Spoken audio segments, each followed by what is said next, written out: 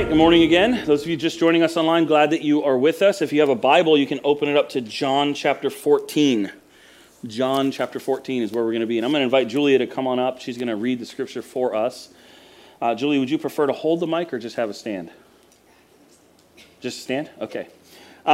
Today is actually kind of a cool, interesting day. Today is week 52 of this series in John. So we've been an entire year of Sundays in the Gospel of John, and I think that's pretty cool. I get a kick out of knowing that we did that. So I'm going to ask Julia to read. We're going to be in John 14. She's going to read verses 1 through 11, but we're going to be in John 14, 1 through 6. Do not let your hearts be troubled. You believe in God, believe also in me. My Father's house has many rooms. If that were not so, would I have told you that I am going there to prepare a place for you? And if you go and prepare a place for you, I will come back and take you to be with me, that you also may be where I am. You know the way to the place where I'm going. Thomas said, Lord, we don't know where you are going, so how do we know the way? Jesus answered, I am the way and the truth and the life. No one to my Father except me. If you really want me to know if you will know my Father as well, from now on you will know him and have seen him. Oh, wait. Jesus answered, do you know me, Philip, even after I have among you such a long time? Anyway, anyone who has seen me and seen the Father, how can you say, show us the Father? Do you believe that I am the Father and that the Father is me? The words I say to you, I do not speak on my own authority. Rather, it is the Father living in me and who is doing his work. Believe me when I say that I am the Father and the Father is in me, or at least believe the evidence of his works themselves. Thanks, Julia. We've done this before, but it is tradition in some parts of the church that when someone reads the scripture, someone will say the word of the Lord, and everybody will say thanks be to God. So let's try it. The word of the Lord. Thanks be to God. And just as a reminder, there are places, even still in our world right now, that do not have the scriptures in the way that we have them. So when we say thanks be to God, we are serious about that we are thankful that we have God's word on your phone, in a Bible, pretty much wherever you want, you can grab the Bible. Another thing I'm thankful for today, I don't know if you guys can tell, but it's slightly a little warm in here. That's because our air conditioning is kind of half working right now, and they were coming Friday to repair it, but then they have to come Monday. And I was a little frustrated because I don't like to be sweaty, but then I remembered this morning, you know what? A year ago, we were sitting outside. So it's pretty good to be in here. We got fans, we got lights, we got electricity, we're live streaming. So it's a good day to be together. So what I want to do today is just walk through, as we start this section of John, is just walk through kind of a timeline of the recent events in John, just to kind of catch you back up, make sure you know where we are in John, because I like to set that up, because if you remember a gospel, part of what makes a gospel is that you kind of insert yourself into the story and see yourself as kind of participating in it. And so the disciples spend these years with Jesus, right? This very short version of the story of the life of the disciples with Jesus. And it's all leading up to this place that they find themselves in right now towards the end of John. So if we go back to the high point of kind of the triumphal entry of Jesus in John 12, that's very recent for us. The disciples are in a very different place there than they seem to be here, right? And so that's where we've been in the recent memories of these men. Okay, Jesus has been celebrated, but now we've seen Jesus teach some confusing words about what's going to happen in the next frankly, in the next few hours as we find ourselves in John 14. John said, you remember a few weeks ago, that night has come as Judas left, and that's both to communicate that it literally was nighttime, but also that now this is a sort of a new chapter opening where things are dark. And that's what's going on here. So these disciples are troubled, right? Anybody can relate to that? I can certainly relate to feeling troubled. They're dismayed. The trouble of their hearts is actually only a shadow of the real trouble they don't even know about yet. And so Jesus, knowing these men, remember the relationship he had with them. They were his disciples. He was their rabbi. They did life together with him. So he knew them well. I'm sure he could read facial expressions and body language in these young men. And so he speaks right to this issue in the first words of chapter 14, verse 1 of chapter 14. Let not your hearts be troubled, right? And so in the original Greek, the language here carries a firmness and a resolve. I tend to be reminded of godly men in my life who have spoken to me this way. But firmness, resolve, kind of a conviction. There's a command in the tone of Jesus. But also, these words would have been spoken very gently in tone. So it's a strong kind of, hey, remember this, but in a gentle tone. And so when I was a boy, I loved playing baseball. I thought I was going to play in a spring league this year, but all their games are on Sundays, and that's kind of bad for my job. I was like, I got a thing I do on Sundays. Well, I guess I can't do it. But I had a coach named Harold, Coach Harold. He was the best. Had the sweetest mustache I've ever seen and was an amazing baseball coach. And the way that my little league worked is you kept your coach all the way through the 3 years you were in each division. So I had Coach Harold for I think 3 or 4 years because I was the same age as his son, so we played together on the same team. Some of my best memories. My dad, I visited his house. He still has my jersey from the All-Star team that I was on. It says Holiday on it. And I moved to another area. That became my nickname because I wore that jersey. So some of my best memories are from a baseball field. And he was the best coach that I've ever had and maybe that I've ever seen. He never screamed at us on the field. We were 10, 11, 12-year-old boys. We weren't college men. We were boys, and he never embarrassed us. He never screamed at us. He just instructed us, and he did a great job. And I can think of several specific moments, kind of in a big game, all-star game, and you feel all the pressure when you're a kid and you're playing kind of at that level. And I remember I had an at-bat where it was 0-2, and I was really wavering in my confidence, and Coach Harold called time. He called me over to the third base coach's kind of area, and he knelt down in front of me. He kind of pulled me in. He looked me in the eyes, and I remember he just said something to me, basically to the effect of, be strong, son. You can do this. Be strong. That was basically his message to me. And as I read this week, and I learned a little bit about the language and the tone that Jesus used here, that's the kind of tone I imagine him using with these young men. Hey, I know what's happening. Don't let your hearts be troubled. It's a command, but it's a soft kind of invitational command. Now, because of the nature of what the scriptures are for us, that they are for all of God's people over all of time, Jesus' statement here is not just for these disciples here in John, but for any of us who will follow him. And so if we understand and apply John 14, 1 through 6 in kind of the right way, it's really a good medicine for our hearts because, we live in a time of troubled hearts, don't we? And we've just lived through a time of really troubled hearts. And there seem to be maybe some clouds on the horizon again with that same trouble. And I don't know if you knew this, but Christians are not immune from the trouble of this world. Jesus is going to say a little bit later in John, in this world you will have trouble. And so we're not immune from troubled hearts either as we struggle with our imperfect faith and how do we deal with life. So when Jesus said, let not your hearts be troubled, he's using a very picturesque kind of language, kind of wording here. The idea is, don't let your hearts shudder. It's a good way to think about it.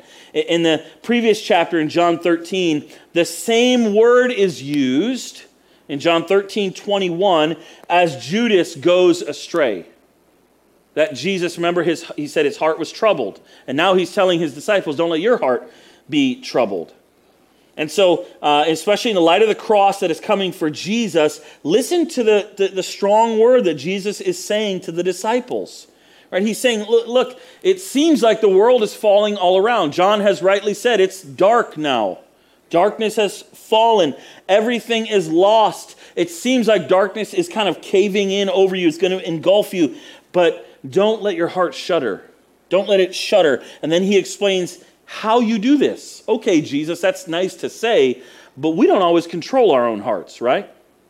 I'm not in charge of my heart most of the time. It just kind of does what it does. But he explains this relationship of how to be in charge of your heart at the end of verse 1. He says, believe in God and believe also in me. Now, the way to have an untroubled heart, which I have been saying, since, a couple years ago, but especially in the last year, this may be one of the most strong witnesses that we have to the world, to be an untroubled spirit, to be a non-anxious presence in the world. And so the way to an untroubled heart is to believe in God and to believe in Jesus, which, if you remember, and we'll get there in a few weeks, is the point of John's gospel. He tells us, I wrote these things down so that you might believe. And so you believe in Jesus, you believe in God, and you end up with an untroubled heart, is what Jesus is saying. This is the way this works. And really, this is the hard part about Christianity and the gospel. One of the hard parts about Christianity and the gospel. That's it. That's all there is to it. Jesus doesn't say, you want to have an untroubled heart? All right, get your pens out because the religious list is coming. That's not what he says. The verb tenses in the original language would probably more accurately say something like this. Keep on believing in God and keep on believing in me.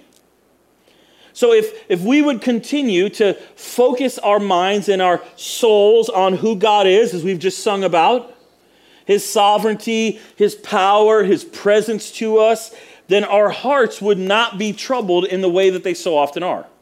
Right? Remember Peter on the water. When did he get into trouble? When he took his eyes off of Jesus and he started to see the storm around. But Jesus knew that the disciples in this text and all of us who are following him now, or who are trying in fits and starts and stumbles to follow him, we would need more explanation.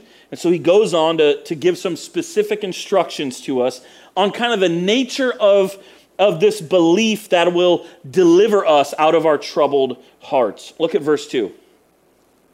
In my Father's house are many rooms. If it were not so, would I have told you that I go to prepare a place for you? So see what Jesus is doing here. He's telling them what's true, and then he's saying, now think about, I'm telling you I'm going to go prepare a place, and if that's not true, how could there be many rooms? Now, there's a whole bunch of stuff we could say here about Jewish wedding practices and what this actually means, that their homes were built kind of with a central sort of garden, and there were rooms all around, and the patriarch of the family would build extra rooms. And many of you have probably heard some of that stuff before. If not, come talk to me. It's really interesting. But that's not where we're going to go with this today. And so what we see is that an effective kind of guardrail in your heart for having a troubled heart is to believe what? That Jesus is preparing a place for us.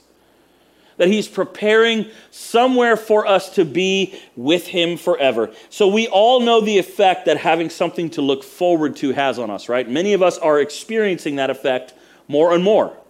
We're starting to be able to, I look forward to going to the movies again. I look forward to going to an Orioles game again. I look forward to going whatever.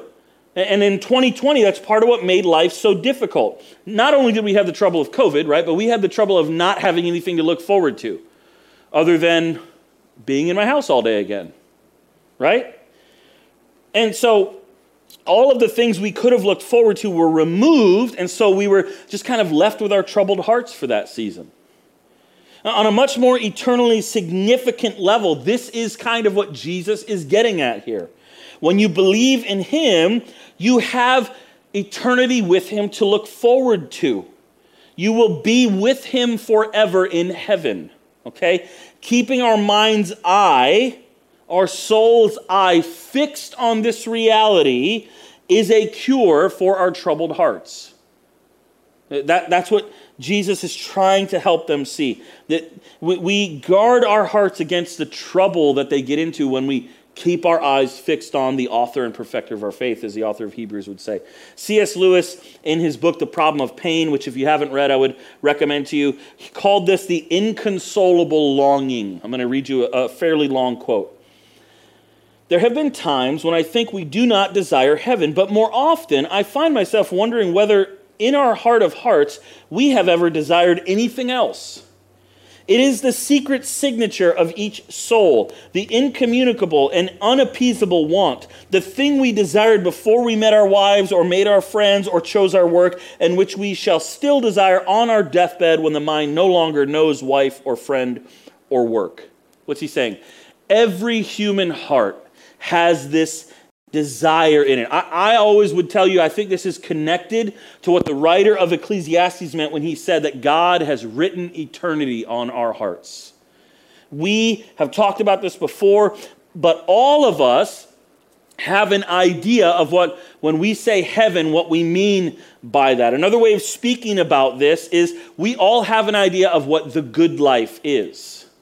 And we all have functional saviors that we think will take us to that good life. Right now, so many of us in our day and age, including those of us in this room, and I'm not immune from this either, are caught up in kind of the whirlwind of thinking that different kinds of political systems can get us the good life, right? Think about how much we talk about it and how much we're frustrated about it or happy about it, whichever side you end up on, right? This is why so many, like sociologists, are starting to say politics is the new religion.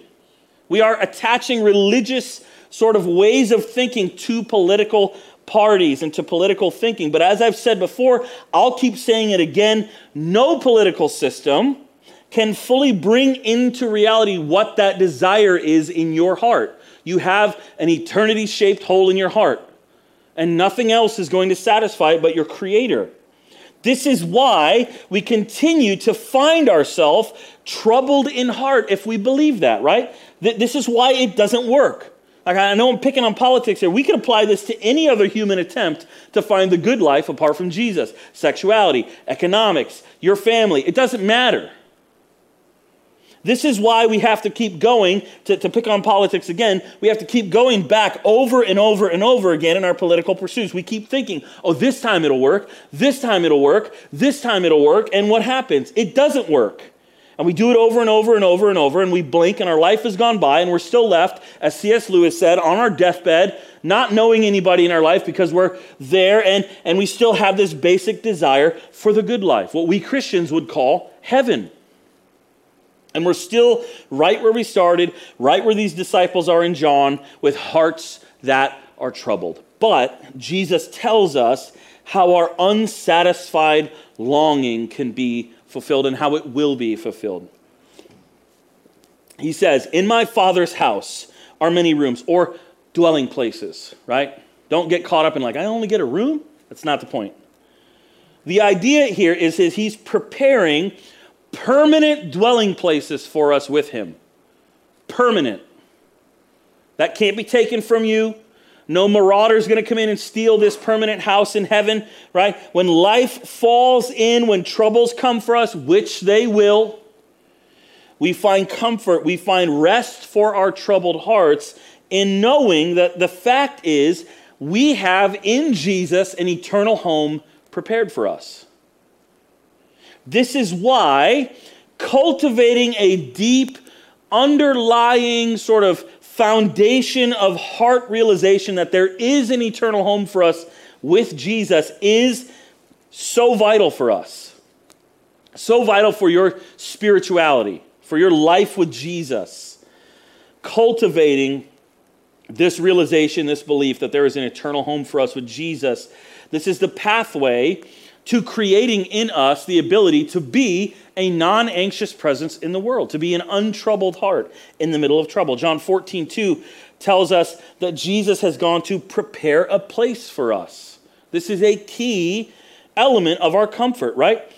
How many of you like to, now let's pretend COVID didn't happen. How many of you like to have guests in your home, right? I like it. Some of you, many of you in this room have been in my home as my guest, right? I've made dinner for you, whatever.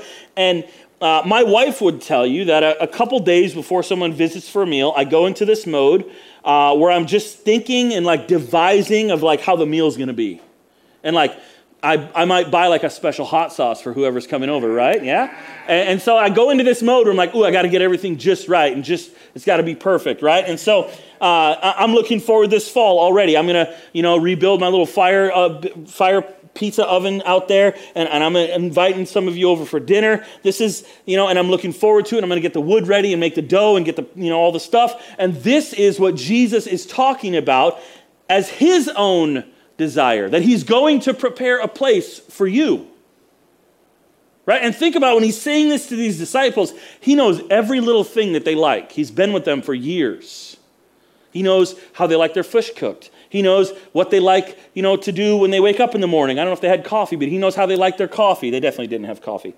Jesus is preparing this special place. And for each one of us who follow him, we can know that he is preparing a place for us with him forever. So have you ever done this thought experiment where you think to yourself, what would my dwelling place with Jesus look like? Like, what would be in there?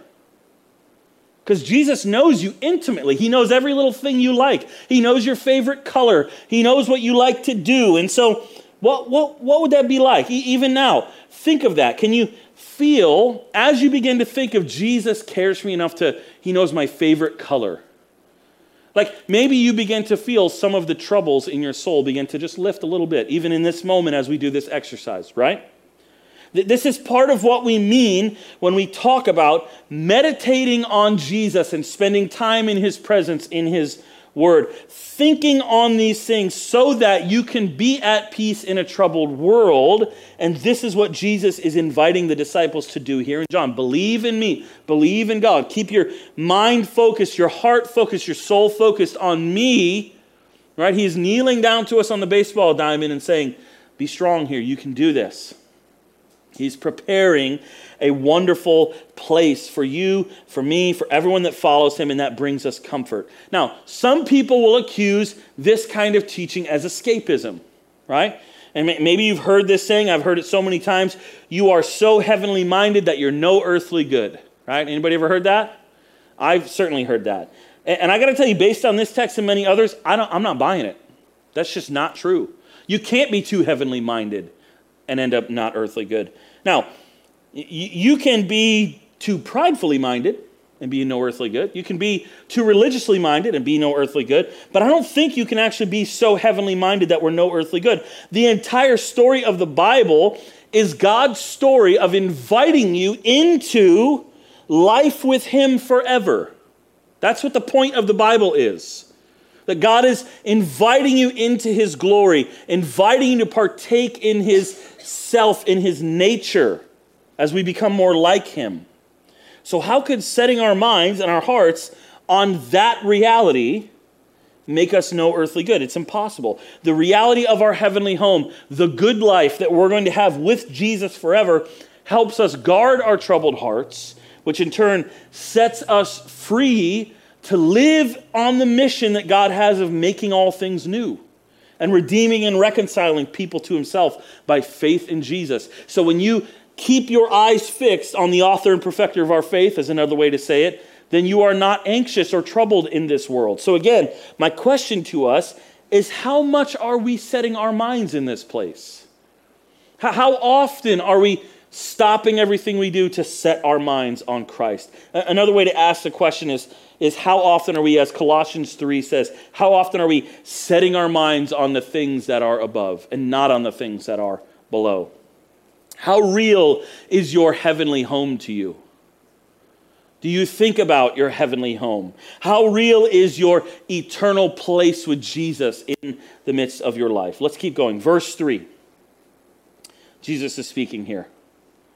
And if I go and prepare a place for you, I will come again and take you to myself, that where I am, you may be also. So now this is like the other side of the coin of heaven, if you will. Heaven is not just some place that is far off that we're going to escape to. Heaven is about who is there. It's not about the place. It's about who's in that place. So Jesus' logic here is really solid, right? He's, as if we're surprised, he's the most brilliant person that's ever lived. His logic is pretty solid. He's essentially saying that if he's going to go through all of the effort to go and prepare this place for us to be with him, of course he's going to come and get us to be there with him. Otherwise, right? As they might say down where I'm from in Florida, that don't make no sense. He's going to prepare a place and bring us to him. It's like me throwing a huge dinner party at my house, getting everything ready, putting the plates out, and I didn't invite anybody. I mean, I will get to eat a lot, but it's kind of pointless. It doesn't make sense. Of course he's going to make sure he comes back to get us. If he's going to prepare a place, and he is going to prepare a place, so of course he's going to come and get us to be with him. Now, I will come again is actually in the present tense, which is Jesus saying, I am already coming again. I am continually coming again. I am coming now, and I will be coming. And so in the New Testament, there are 318 references or allusions to the fact that Jesus is going to return and take us to be with him personally. This is what we believe as an Alliance Church, that Jesus is our coming King, that he's coming back bodily to get us. And so we're going to see him face to face. But we also see from the language that Jesus is using here, is that he's already coming into the world as well. Okay? This is really important so that we see the already not yet nature of the reality of Jesus in our midst and in our life. Jesus is coming, yes. Don't hear me say he's not coming. He is coming bodily to bring us back with him, but Jesus is also here now in the life of his church. You are his body. You are his presence in the world now. This is why this in-person gathering has mattered so much to us, because we believe in a God who became incarnate in the flesh, literally into the meat. He became one of us with a body. And so this is how we see the presence of Jesus in the world, and we're so thankful for technology and living in the time we live that we're able to do this, but nothing can replace being together to see the body of Christ in its fleshly form. And so right now in our neighborhood, in this neighborhood, not far from here, the presence of Christ is gathering in like 5 different churches that I know the pastors, and I know the people that are there. And that's Christ in Lansdowne and Baltimore Highlands and in this area, right? Jesus is showing himself to be present in the world now, even as we await his return face to face. And Jesus is saying, even now, I am coming. I am coming even now. 1 John 3:2 says this, Beloved, we are God's children now. And I just want to pause. This is a side note. Anytime you read the Bible and it calls you beloved, grab onto that. That's who you are. Beloved, we are God's children now, and what we will be has not yet appeared, but we know that when he, Jesus, appears, we shall be like him, because we shall see him as he is. Paul in Philippians 1 said it this way, Yet which I shall choose, I cannot tell. I'm hard pressed between the two. My desire is to depart and be with Christ, for that is far better. So he's caught in this tension, this paradox of Christianity, that we want to be fully in the presence of Christ, but he's put us in this life now. And so if we understand this reality, then John 14, 1-6 actually can be one of the most comforting passages in the Bible. There was a story of a Puritan preacher who was dying. His name was Henry Venn. And while he was on his deathbed, this is what was told about him. The prospect of being with Jesus made him so high-spirited and jubilant that his doctor said that his joy at dying kept him alive another fortnight. So he was on his deathbed, and he was so happy about dying to go see Jesus that he stayed alive for a little bit longer. Right? We get great comfort from the fact that Jesus is coming to take us to be with him, and that actually gives us strength for this world. A while ago, I did a series of daily audio devotionals. Remember the daily? We were doing that for a while. And we went through the book of 1 Thessalonians. And so I was reminded of this passage this week from 1 Thessalonians. This is 1 Thessalonians 4, 13-18. This is a little bit of a long text, but bear with me. says this, "For we do not want you to be uninformed, brothers and sisters, about those who are asleep, that you may not grieve as others who have no hope.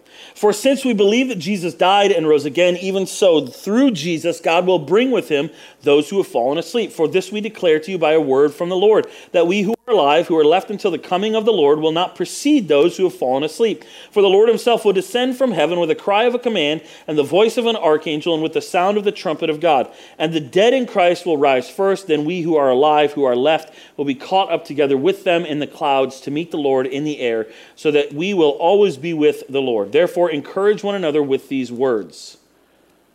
So this is where our comfort is meant to come from.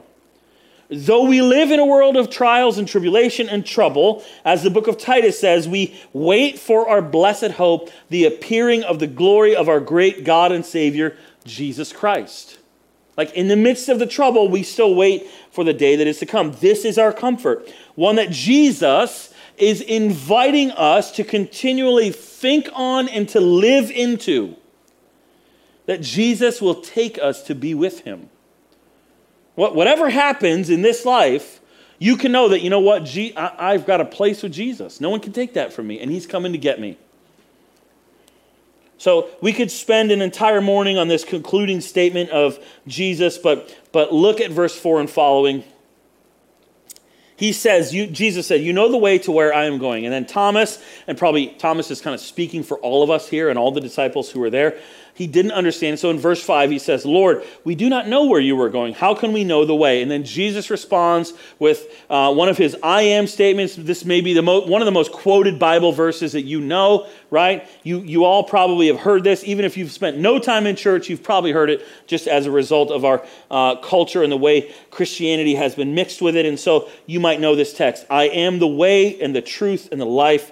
No one comes to the Father except through me." So troubled hearts, your troubled heart, my troubled heart, needs to be reminded and to remember that the presence of Jesus is everything. That's what this is all about. He is the way, the truth, and the life. He's not the path to the way, the truth, and the life. He is himself the way, the truth, and the life. And so we can get, I want to just hammer on this last point because we can get off here and we get ourselves into superstition and we don't even realize it. Jesus is not the pathway to heaven. Jesus himself is what heaven is about. He is himself what heaven is about. Heaven, the good life, is being with Jesus forever. This is why Jesus said this the way he did. He didn't answer Thomas's question with a list of religious requirements because there isn't a list you can follow that will get you to Jesus. Jesus gives you life with him and you simply trust in it and you come to him. And yes, it's too good to be true, but trust it. This is the gospel of Jesus. That you come to him and you get life with him. That you, as John says, that you believe in him and in believing you have eternal life. So when you ask, like Thomas, well, how do I get to heaven? How do I do this? Jesus, from the Father, as he said, he doesn't say anything apart from the Father, from the Father and through his Spirit is answering to us this morning, just come to me. This is all about me. Come to me, my presence is literally heaven. I am the way, I am the truth, I am the life, I am everything. Come to me. That's what Jesus is saying to us this morning. Let's pray. Father, thank you for, again, the privilege to be able to gather in this room. We thank you that we're inside and we're gathered together. And I just pray that this morning we would dive deeper into you so that our hearts would be set free from the trouble we find our hearts in so often. And that we would be those non-troubled hearts in our group of friends or at work or wherever it is that we find ourselves. That we would be odd and different because we have our eyes set on a different place. And the good life has a different definition for us than it has for people around us. And Father, would you make us those who are ready to talk about the hope that's in us? And so, Spirit, we ask for your your filling this week as we go out from here, that we would be renewed in our pursuit of you and of Jesus. And so we pray all this in Jesus' name. Amen. All right, I'm going to invite you to stand, and we're going to have communion together in just a couple minutes after we have our benediction. But we're going to close our public service, and you've got a couple minutes to grab yourself communion elements back there. There are some pre-sealed ones and some kind of more standard ones, I guess, and some hand sanitizer. So however you're comfortable doing that, and then we'll come back in this room and participate in communion and some prayer together before we close our time all the way. For those of you watching online, I do want to just invite you to respond to what we've said today, that if this is your first time hearing this, that Jesus is calling you to himself, then I just want to invite you to respond by trusting in him. And if you want to let us know that you've done that, or you just need prayer, you can go to lansdowne.church.